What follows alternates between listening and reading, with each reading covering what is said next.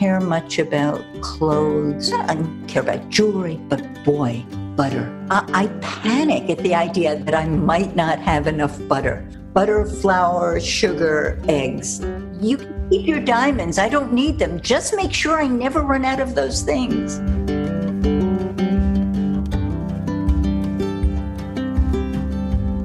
Welcome to Homemade. I'm Marty Duncan. Today is a really special day for me because our guest today is a true food icon, and I just love her. She spent months baking with Julia Child and perfected her most famous cookie recipe in collaboration with a legendary French pastry chef. Every time I think I've made my favorite chocolate chip cookie and I'm finished with chocolate chip cookies, I'm never going to make another one, I have an idea for another one. From her 5 James Beard Foundation Awards to her cookbooks to following along with her on Instagram, I have really become a fan over the last 10 years. So it is my extreme honor and pleasure to welcome today to Homemade, Dorie Greenspan. Oh, thank you, Morty. That was so sweet. During this quarantine, I've been way out in the country and by myself most of the time. So this is my little respite. I get to talk to people who are in faraway places and talk about interesting things. So I can't wait to dive into this amazing life that you have and this amazing career that you've created for yourself. I love the fact that your story begins in your mother's kitchen where you burned it down and then you don't cook again for many, many years. Can you tell us about that? It began in my mother's kitchen where my mother didn't cook. We lived in Brooklyn, New York, and when my parents moved to Florida, my mother said, "Oh, I'm so excited. I have 2 ovens." And I said, "Mom, what are you going to do with 2 ovens?" She said, "It's humid down here. They'll both make good bread keepers." I can put my crackers in there and they'll stay crisp. So I didn't grow up in a home where food was homemade, but I was in 7th grade and my parents were out and friends were over and they said, "We're hungry." I said, "Well, let's make French fries." There were frozen French fries in the freezer. And because I had never cooked and I had never seen anybody cook, I thought French fries, oil. I put a pot of oil up to boil. I put a lid on it because water boils faster with a lid. Right. And when I lifted the lid, there were these amazing flames, so amazing that I didn't do anything but stare at them. Fortunately, a friend said, "Okay, look, put the lid back on," called the fire department. When my parents came home, they had gone to some fancy something. They found me, my friends had fled, me, my 2 brothers, and the babysitter. The 3 of them were upstairs asleep. And the fire trucks and the firemen behind us. Yeah, it wasn't easy. Oh, no. My poor parents. I mean, they were so grateful that we were all okay. And then my mom saw the kitchen and cried. Aw. Listen, we've all had those stories, and at least yours was when you were in the 7th grade. So as I read, you decided when you got married very young at 19, you said, "Well, I better learn to cook." And so you started teaching yourself to cook. Exactly. So I was 19. I was a sophomore in college. My husband had his first job. We didn't have a bunch of money. And I was really excited about cooking. I had, this romantic notion, this little girl's notion maybe, of what home looked like. And it was me in the kitchen and it was friends around the table. And I wanted to cook for people. I wanted to make, a storybook home.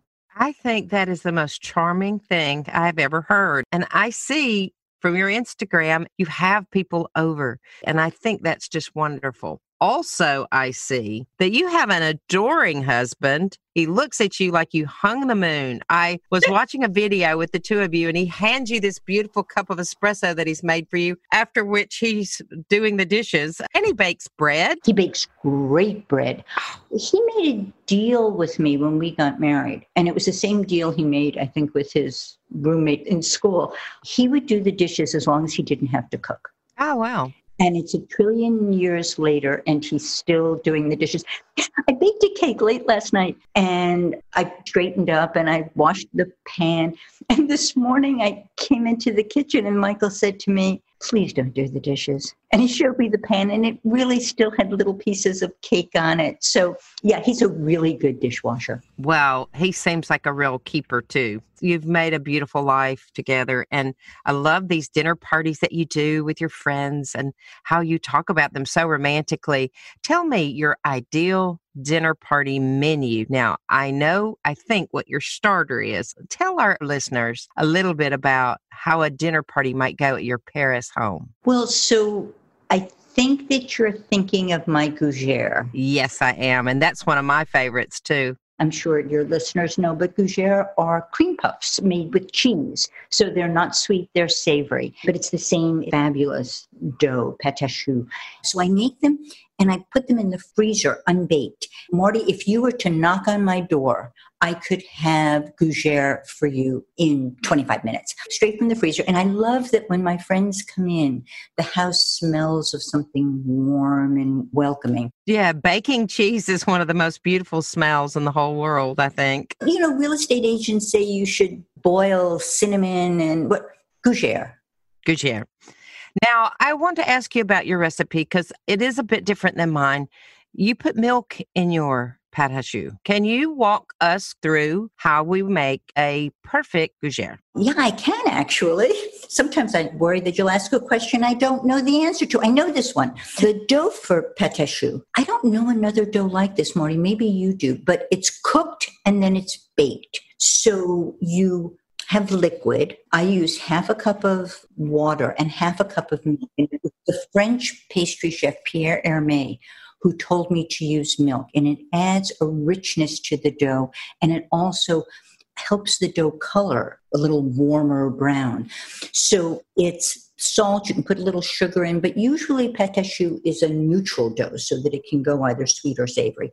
So you boil water, milk, a stick of butter, a little salt, and when it's all bubbly, you put in all at once, like boom, a cup of flour. And then you stir like mad. You just stir until the flour takes in the liquid. And then you keep stirring because this moment in the pan is to dry out the dough. You want to turn it and stir it until you have like a little film on the bottom of the pan. And it's hot and it all comes together in a ball. Into a mixer, you can do this by hand, and in go eggs. And originally, I used all eggs. And recently, and this is what I love about cooking, you could make something for 30 years, and then you learn something new. Somebody says, why don't you try making that 30-year-old recipe that you know with a little something else? And the something else a few years ago was an egg white, which helps the structure of the cream puff and keeps it a little firmer on the outside. And so it's the eggs and they go in and beat. And it's so much fun to watch because you have this beautiful dough. And then at some point it falls apart and you think, oh no, what have I done? And you beat and it comes together again beautifully. And it's got this gorgeous. I love the whole process of cooking and baking and how things change. It has this beautiful sheen. And then in goes the cheese. Now, I also add a little mustard. Saw that. Yeah, just to kind of bring up the flavor a bit. You can add spices. You can add black pepper. You could add a little cayenne. And then the dough needs to be used as soon as it's made. And I use a cookie scoop to shape it. Real chefs use a pastry bag and they pipe them out. But, you know, a cookie scoop is like boom, boom, boom, boom, boom. They're all the same size. And into the freezer. And then, Marty, when you knock on the door, that's when I take them out and put them in the oven and serve them to you with champagne or white wine. I can't wait to knock on the door and get a nice crisp glass of champagne and one of your beautiful gougeres. Now, for all of y'all listening, y'all need to do this for the holidays because you know how you always have people pop over and you panic. So you get out some cheese and put out some salami. This is equally easy and you'll be ready for any guest who pop in on you. So at our Paris dinner party, we're going to start with this beautiful gougere and a glass of champagne. What might the rest of the meal look like? I go round and round and I change things up. Sometimes I like a meal that has lots of dishes on the table and people can just pass things around depending on the season. A room temperature meal, it's like an indoor picnic. I love that. I'm not a formal person. I want everybody to be comfortable. I'm happy when people put their elbows on the table. In fact, sometimes I think of my favorite foods as, elbows on the table food. So I either like everything out in people, or I like to make a little plate in the kitchen and serve everyone a plate just the way I would like them to have it. For family. Right. So one of the things that I love to serve as a starter, what do I call them? Everything I do has a long name. I've noticed that, but I love it. You and Rachel Ray are the most two creative people I've ever seen when it comes to naming your recipes. Well, I feel like if I give them a long name, maybe you'll know exactly what you're getting and it will entice you to rush into the kitchen and cook. So oven charred tomato stuffed peppers. This is a dish that, like most of the foods that I make the recipe and then you can do whatever you want with it. There's plenty of room to play around. So it's a pepper. I like to take different colored peppers, and you slice them in half the long way and fill them with, I usually start with breadcrumbs and lemon zest and maybe some herbs, maybe a little anchovy in there to just bring up the flavor.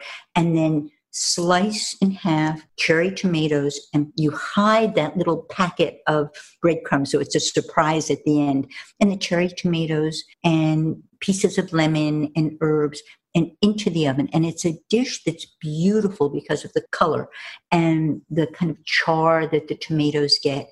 Again, the aroma. But it's a dish that's great hot room temperature or cold. Oh, it sounds divine too, and perfect for right now. Actually, it turns out to be good all year round. Sometimes if I have some leftover rice or couscous, I'll put that underneath.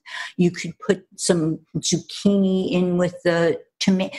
Dishes like this, and I see it in pastry too, and I love this. They're pieces, they're little components, they're little elements. Look around, see what you've got, and add, and say, she likes those anchovies. I don't. Out with them. And I'm always happy when people do that with a recipe of mine. I love when people play around. I think that nowadays, because we're at home more from this pandemic and on lockdown for a good bit of the time, I think people have learned to be a little bit more creative and doing a lot more pantry cooking. And so what do I have? Let's see what we can make. So I think you're going to give a lot of people some encouragement to step out and try something new. Even cooks, home cooks, home bakers, meaning us, yes, or at least me, who don't normally have the courage or the confidence to make changes. I think that this time, not being able to shop as much, not having the ingredients available to us that we're accustomed to have, I think it's given us more confidence as home cooks and a bit of the sense of adventure.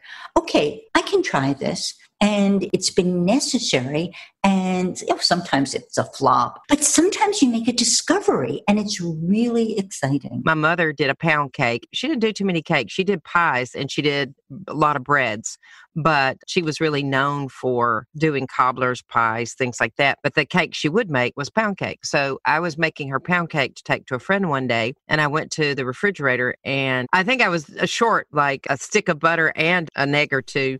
So I substituted ricotta cheese, and that was a delicious, beautiful pound cake. And I put lemon in it and made it a lemon ricotta pound cake. And I'm like, wow, that's turned out pretty well. I think it's great that people are having the courage to adapt a Dory Greenspan recipe, for example, if they want to. Oh, I always want people to adapt. It takes a long time to make a recipe that you can explain to people and that is reliable and will work in other people's homes. And you work on it and you work on it. You get it just the way you want it. And I don't know about you, but I'm the kind, I get it. I'm so happy. I write it. I send it off to my tester. And in the day that it's gone, I think, oh, there's something else you can do with that. Yeah, what about? Yeah, I do that too. It's the what about. And I would love to know that home cooks are looking at our recipes and saying, what about? And then making it so it's just the way they want it. I couldn't agree more. I think that is a lovely sentiment on your part, too. Some people are so protective of their recipes, and I think you've got a very funny story about that. I know exactly what you're talking about, Marty. It was the extraordinary Parisian bread baker, Lionel Poilâne. I had known Poilâne, and I was working on a book. I was just wanted to start a book that later was called Paris Sweets. And I wanted to collect recipes from Parisian pastry chefs. And I had known him. We had talked. He would often invite me to come to his office for breakfast. So I thought the easiest way to get pastry chefs or any, other chefs to agree to work with me is if I get a few really great chefs to agree. So you say, oh, well, Lionel Poilâne gave me a recipe. So I went to him assured that he would give me his butter cookie recipe, his sablé, shortbread cookie. He invited me for breakfast. We had coffee, we had croissant, we tasted the cookies. I said, I want this recipe, please, please, please. And he said, no. He said, I can't give it to you because you won't be able to make it. I said, what do you mean I won't be able to make it? And I had just finished 100 recipes in a book with Pierre Hermé, who at that time was the pastry chef in Paris. I thought, Pierre Hermé's recipes were so complicated. This is a cookie like my grandmother used to make. I said, I can do it. I'm sure I can do it. Please, please. And he said, no, you can't do it because your butter isn't good enough. And it is true that the butter in France is very different from the butter in America. And I was so sad and disappointed and a little angry too. And just a little, but I begged him, and we agreed that the next time I returned to Paris, I would come with American butter and we would try and make the recipe together and we would see if it was good enough. And it was. Oh, so I love that he was so protective, not because he didn't want to share. He wanted it to be perfect and delicious. And if his name was going to be attached to it, he wanted everybody to have a good outcome with the recipe. That was exactly the case. Yes. Wonderful. Well, is that cookie now called your world peace cookie?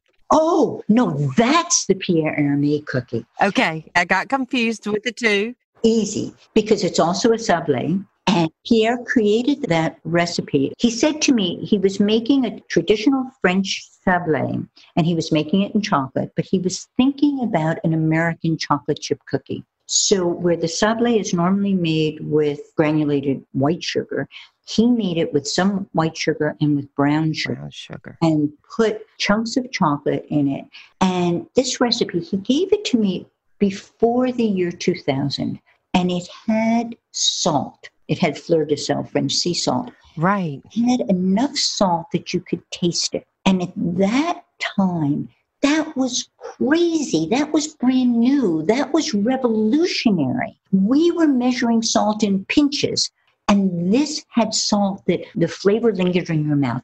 And Pierre said to me, use salt in pastry the way you use it in cooking. It's a seasoning. It brings up other flavors, particularly butter, brown sugar, caramel, and chocolate. What a great tip. That's a great piece of advice. We should all season our sweets just like we do our savory cooking. I think about that all the time. It's now decades. I think about it as I'm developing recipes. That cookie was in Paris Sweets, and it came right after the Lionel Poilâne cookie. So they were together in the book. And it was called the Korova cookie because he had developed it for a restaurant called Korova. But a neighbor of mine in New York said, oh, I love that cookie. I love that cookie.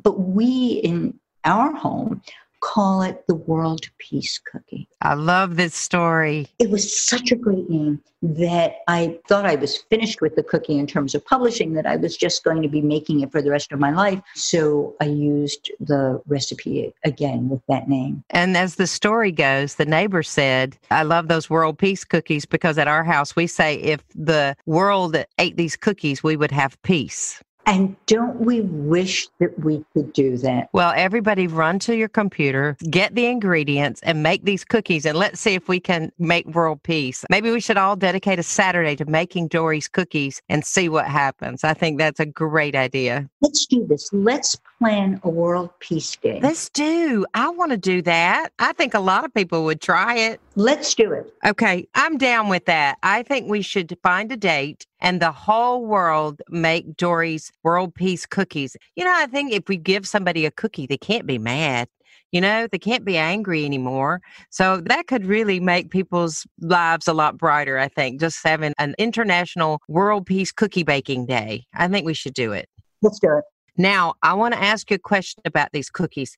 I heard you say in an interview one time that you don't use chocolate chips in these, that you use chocolate and you chop it, and there's a real method to that madness. So I do this with not just the world peace cookie, but with all of my chocolate chip cookies. The chocolate chips don't give you the same flavor, but they also don't give you the same texture. I'm a dark chocolate girl. Me too. Right. But you can do this with whatever your favorite chocolate is. Choose the chocolate that you really love, a chocolate that you would be happy to just eat out of hand, and then cut it, chop it into pieces that are all different sizes. I like to save what I think of as the chocolate dust, all the little chocolate that's on the cutting board. When you use chopped bar chocolate instead of chips, every bite of the cookie is different from every other bite because some of the pieces are big, some are small. Sometimes you get a lot of chocolate. Sometimes you don't get that much. Sometimes the dust, which makes the cookie look all tweedy, there's more of it. And the chocolate chips, they never melt completely. No. Right? And they hold their shape. So you see, like, chocolate chip cookies are like polka dot cookies. Right. Right? But when you chop your own chocolate, every bite is an adventure. Plus, it's that flavor, that chocolate flavor that you really love. It's because the little chop bits, whatever you want to call that, the little leftover part, that then melts really nicely and becomes more of a chocolate bite than just a chip bite. Exactly. I do that too, but because I'm stingy and don't want to waste one little fleck of chocolate, I laughed when I saw you on that Martha Stewart show where you were saying when you were working with Julia, if you'd left one little drop of anything, she would go back and get it and put it in the bowl. I think that's a funny story. Will you tell about that? Oh, so I worked with Julia Child, the wonderful, fabulous treasure. When I worked with Julia, so I love this. When I worked with Julia. I know. I can't even believe you get to say that. When I worked with Julia. I still can't. So it was for the series that she did called Baking with Julia. And it was a PBS show. There were 26 episodes. So there were 26 different bread bakers and pastry chefs. And they came to Julia's house in Cambridge and baked with her in her kitchen. And Julia, she was so wonderful. She was so attentive. She would follow everything very carefully. She always knew the right question to ask. She always knew before you as a viewer could think, now, why did they warm that egg? Julia would ask, why did you warm that egg? She was so great. So the chefs would be working, and inevitably they would just take the mixing bowl, scrape the batter into a pan, and then take the bowl, and just behind them was the sink, and they would just put it in the sink. And Julia would turn, walk to the sink, inspect the bowl, and if there was even a tablespoon of batter left, she'd grab the spatula and put it back. And I think about that all the time. Well, I think about her for a trillion reasons, but every time I use my hands as I'm doing something, which I do all the time, I think they're the best kitchen tool we have. I think of Julia and I think, I'm using my impeccably clean hands to mix this. Right? And I look at the bowl and I scrape it and I think of Julia scraping the bowl. What an amazing reflection and memory that is to be able to say, I did that and it influences me every day. And now you do that for a whole new generation of upcoming cooks. We have had quite a lot of famous chefs on this podcast, and many, many of them say their first memory of cooking or being aware of cooking was watching Julia on TV. She really influenced our whole country and still does. I think she changed our culinary world. I think she did. And I watched that Julia movie a million times. And I have in my head, what that must have been like going through the process of creating that amazing book that has really become the standard for French cooking in America. And all these years later, wouldn't she be so thrilled to know that we're still talking about her? She's still just as relevant. It's really remarkable. I want to suggest a book that I just loved it so much, and I think that you would as well, and our listeners. It's called As Always, Julia. And it's a book of letters that Julia wrote to Ava Devoto, who was the woman who helped her get Mastering the Art of French Cooking published in America. And the letters are both charming and touching, and you really get a sense of the work that Julia did. She's in France writing these letters, and Avis is in Cambridge. And you get a sense of how hard it was to develop those recipes, how concerned Julia was about their being exactly accurate, how they would work for Americans. When I finished that book, I was so sad because I missed the company of two intelligent, curious, generous women. Oh, I'm looking forward to reading that. Dorie, our All Recipes family absolutely loves you. They have a list of some questions that they've sent along that I'd like to ask you. So, of your 13 cookbooks, and I know this is like picking a favorite child, you could never do it. Which one holds the most special place in your heart? Oh, I do love the All Recipes family, but this is a hard question. It is. It's really hard because I wrote each of the books for a special reason, because it meant something to me, because I wanted to learn something and teach something and share something. So it's really hard. Oh, come on, Marty, this isn't fair. I love Well, I'll just say this. Anytime you do a project, certainly your first book has got to have a special place. So I think that's easy. So tell us about the first book. After you wrote it, since you are now writing about food, does that influence the way you cook food? So the first book was called Sweet Times, and actually it's 29 years old. Wow. Is that right? Did I do my math right? Did I do it? 1991. Yeah. It was everything that I was teaching myself, that I had taught myself, that I was making at home all the time. And it was a thrill to be able to write a book. And I felt that it was really an honor. It was so unexpected for me. I wanted to do it, but I never thought it would happen. And so it was special in every way. And I still love it. You know what's funny? We talked about my burning down my parents' kitchen. Yes. When Sweet Times came out, my brother said, "How come you didn't talk about how you burned down your kitchen?" And I thought, come on, this is my first book. People don't know me. How would they ever trust a baker who burnt down her kitchen? I think you've earned your reputation by now. I think that is a ridiculously hard question, but I can imagine what it felt like. Having done 3 books myself, I can only imagine the joy when you open the box, touch the books, hold it in your hand for the first time after all those months and months of practice and recipe testing. And I think it must feel like such magic just happened. Like it went from my oven to I'm holding it. You described it beautifully. It takes me years to do a book. So I'm making recipes, I'm writing them, I'm having them tested, I'm revising them. And I never quite know what I have until I must put it together. If I didn't have a deadline, I'd still be working on that first book because I'm always changing things. It's what about, what if? And when it finally comes together, I feel like, oh, it's a book. I'm almost startled by it. The process of writing, of developing, creating recipes, testing them, it's now so many years and I still find it fascinating. It's almost like a magical transformation, baking and cooking, making these set of ingredients suddenly become something. Mm-hmm. And then after you've tried and tested and prodded them and then they become perfect, you're like, oh, wow, I made that. I made that. But I think it's important as cooks and as bakers to take time to enjoy the process. Sometimes it's really hard because we just need to get food on the table. We need to feed people or we need to feed ourselves. But the process of making something, of transforming something, is really, it's almost like a meditation. There's the smell of something delicious. You're feeling ingredients. It's sensual, sensuous. And I think that, don't laugh, but food tastes better when you take time with it, when you pay attention to it, when you care about it. I so agree with that. Now, what does a weeknight dinner look like at your house these days? Like, what are you and Michael, what are you making for dinner tonight? So tonight, I don't know. And that's me. That's typical me. If I were having a dinner party, I might not even know.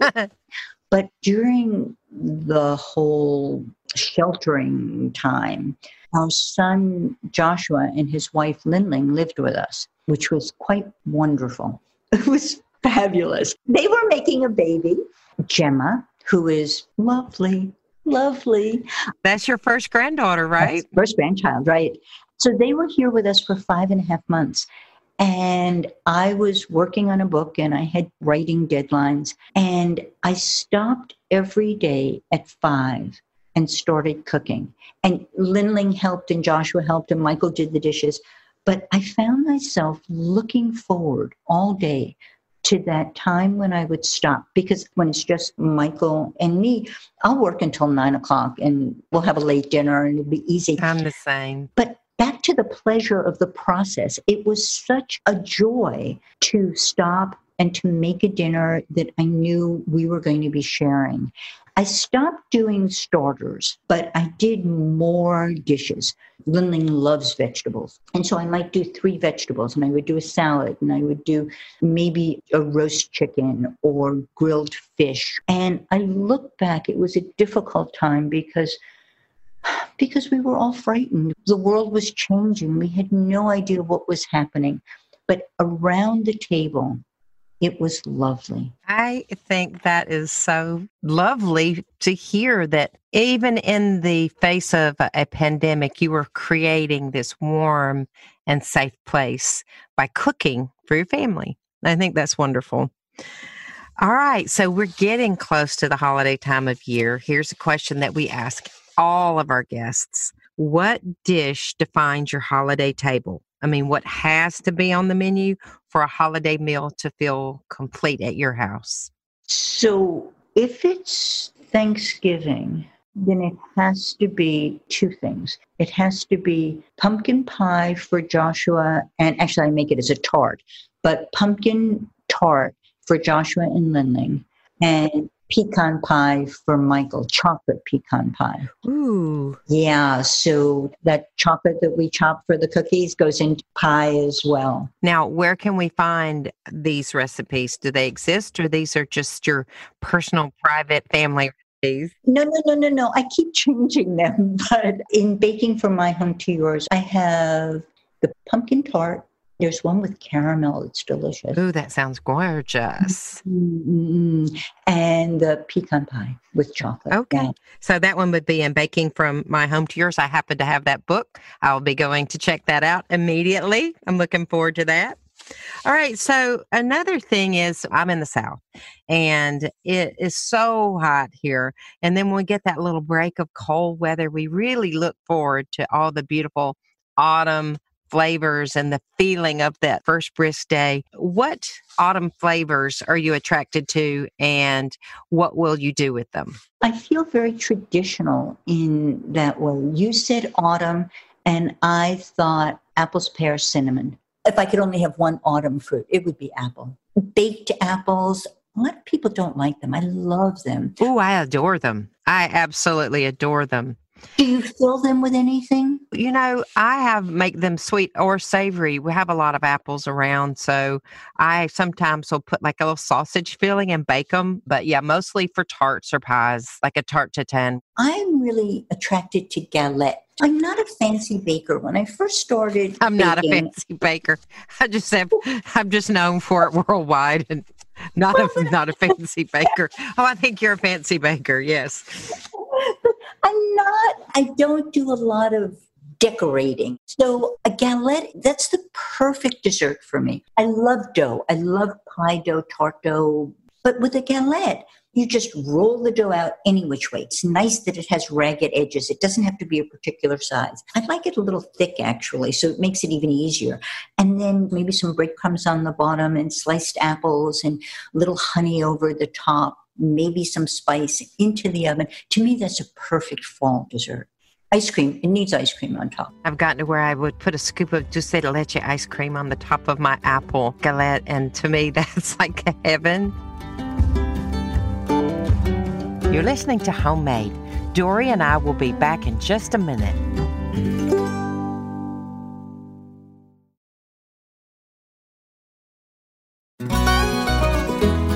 Hey everyone, I'm Sid Evans, editor-in-chief of Southern Living and host of Biscuits and Jam. Since 2020, I've been interviewing musicians, chefs, authors, and other Southern icons about their family traditions, their faith, their favorite meals, and of course, what it means to be Southern. And I'm excited to announce Season 5 of our award-winning podcast. Join me every Tuesday for new conversations with some of the most interesting and influential Southerners around. Be sure to follow Biscuits and Jam wherever you get your podcasts. You can also find us online at southernliving.com/biscuitsandjam. I'm Marty Duncan, and my guest today is cookbook author and baking legend Dory Greenspan.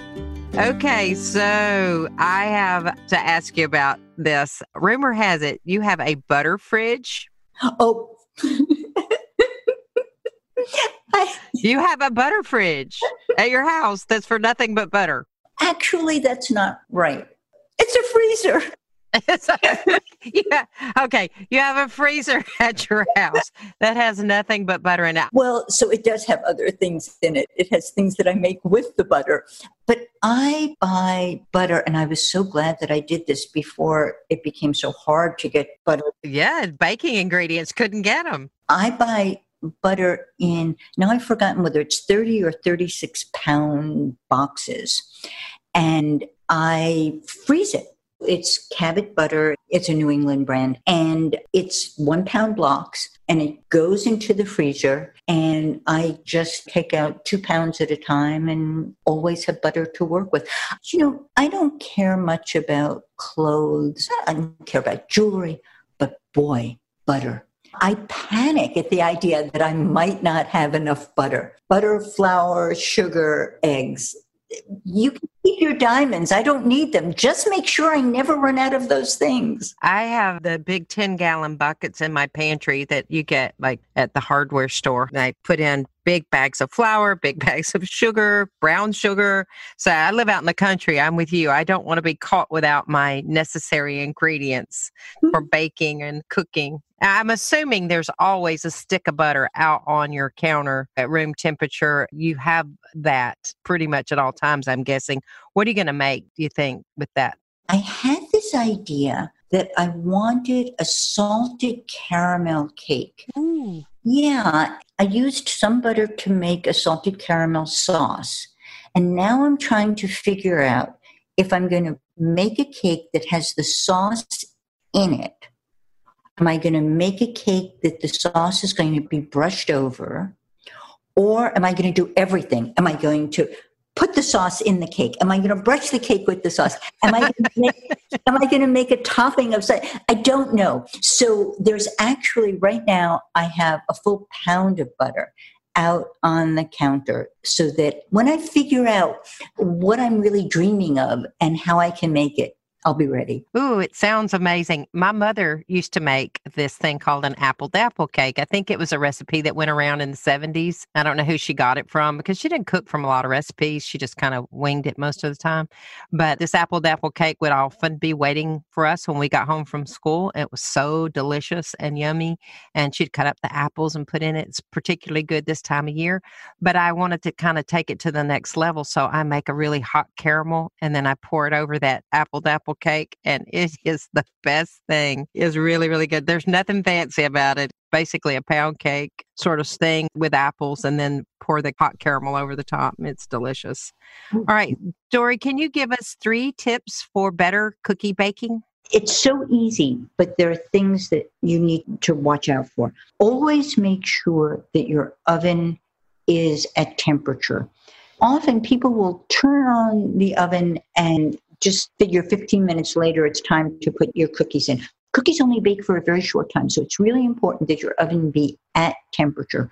Put an oven thermometer in there to be sure.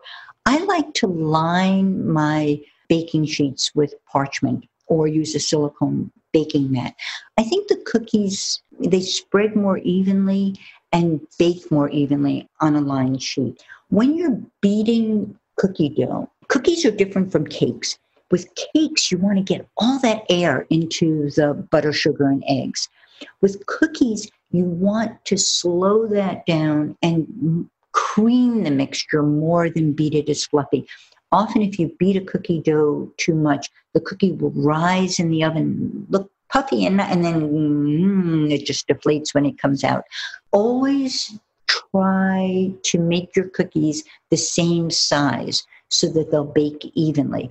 You only asked for 3, I know, but I'm just thinking. You tell us every little tip you've got. I'd love to hear them all. Give your cookies enough spread space. If it means going back and doing batches, listen to a good podcast. Listen to Marty. But you want the cookie to grow the way it wants to grow and not to be twinned to the other one. I like to leave the cookies on the baking sheet for a couple of minutes just to give them time to get used to being out in the world before taking them off and putting them on a rack to cool. And racks are really important. Yes, I've heard you say that that's one of the more important pieces of equipment with cookie baking. A good cooling rack where you can get the air to circulate around the cookie.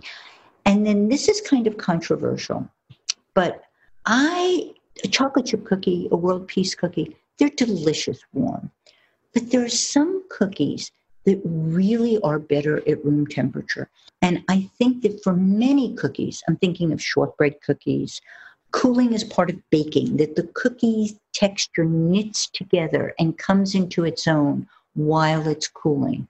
So, taste a cookie hot off the sheet if you want, taste it warm, but think about letting that cookie come to room temperature. I think that if you put it, like you said, on the cooling rack, then it has a chance to get that beautiful, crispy brown, crusty bit of a cookie that is always, to me, the most delicious bite. But if you leave it on the tray, they tend to get a bit soggy and don't have that buttery, caramelly baked goodness that you would want.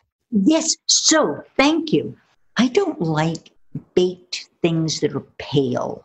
So a pale pie crust, a pale galette, a pale cookie. Because, as you said, you want that buttery, caramelly flavor. And you really only get that when the butter and the sugar are well baked and browned. Simon Majumdar told me during our interview that he puts a teeny pinch, just a teensy pinch of turmeric in his pie crust. And he said it gives it the most beautiful color. And I said, what about the flavor? He goes, you can't discern the flavor, but it does give it a beautiful, rich color. You should try it. He said, I also put a little bit of vodka in my pie crust. So I'm going to try that. I haven't yet, but I'm going to try that tip from Simon. I've heard of people putting vodka in pie crust and vinegar as well. I put vodka in my ice cream when I'm making ice cream. Really? Yep. So vodka, science is not my subject, but it helps the ice cream to not freeze rock hard. So the ice cream is creamier and it's good for texture. I never thought about doing that because sometimes when you spin ice cream at home, you put it in the freezer and then you take it out to get a scoop and it is so hard. You have to let it sit on the counter for 15 minutes. So you're saying if you add a little bit of vodka to it, it won't get so hard. If I'm making about a quart of ice cream, I'll add 3 tablespoons of vodka. I'm going to do that. Thank you for that tip. Dory, I could talk to you all day. You are so fascinating. You are such a delight. You are too. Dory, thank you so very much for sharing your stories and your tips and all your knowledge with us. And I can't wait for our World Cookie Day. I think we need to make that happen. World Peace Cookie Day. And I can't wait until you knock on the door and say, I'm here, let's cook. Marty, thank you so much.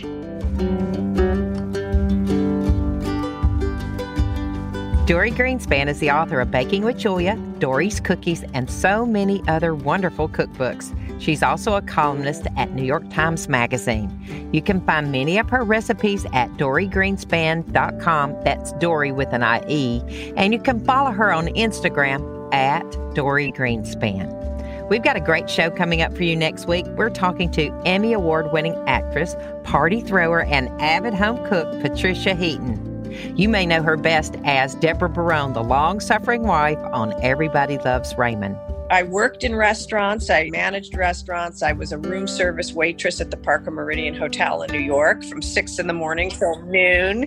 So talk about, we've all had these different acts reinventing ourselves, but in show business, those are just called survival gigs. And I remember the first time I had sushi was in New York. I lived above a studio musicians bar, and all the studio musicians were into sushi at that time, and so I couldn't imagine. Somebody told me that you eat raw fish. I couldn't even imagine. Subscribe to the podcast so you don't miss it, and leave us a review so we know how we're doing. Don't forget, you can find thousands of recipes, meal ideas, and cooking how-tos from the world's largest community of cooks at allrecipes.com. You can also find us on Facebook, Twitter, and Instagram. This podcast was recorded in Birmingham, edited in Atlanta, and can be found wherever you get your podcasts.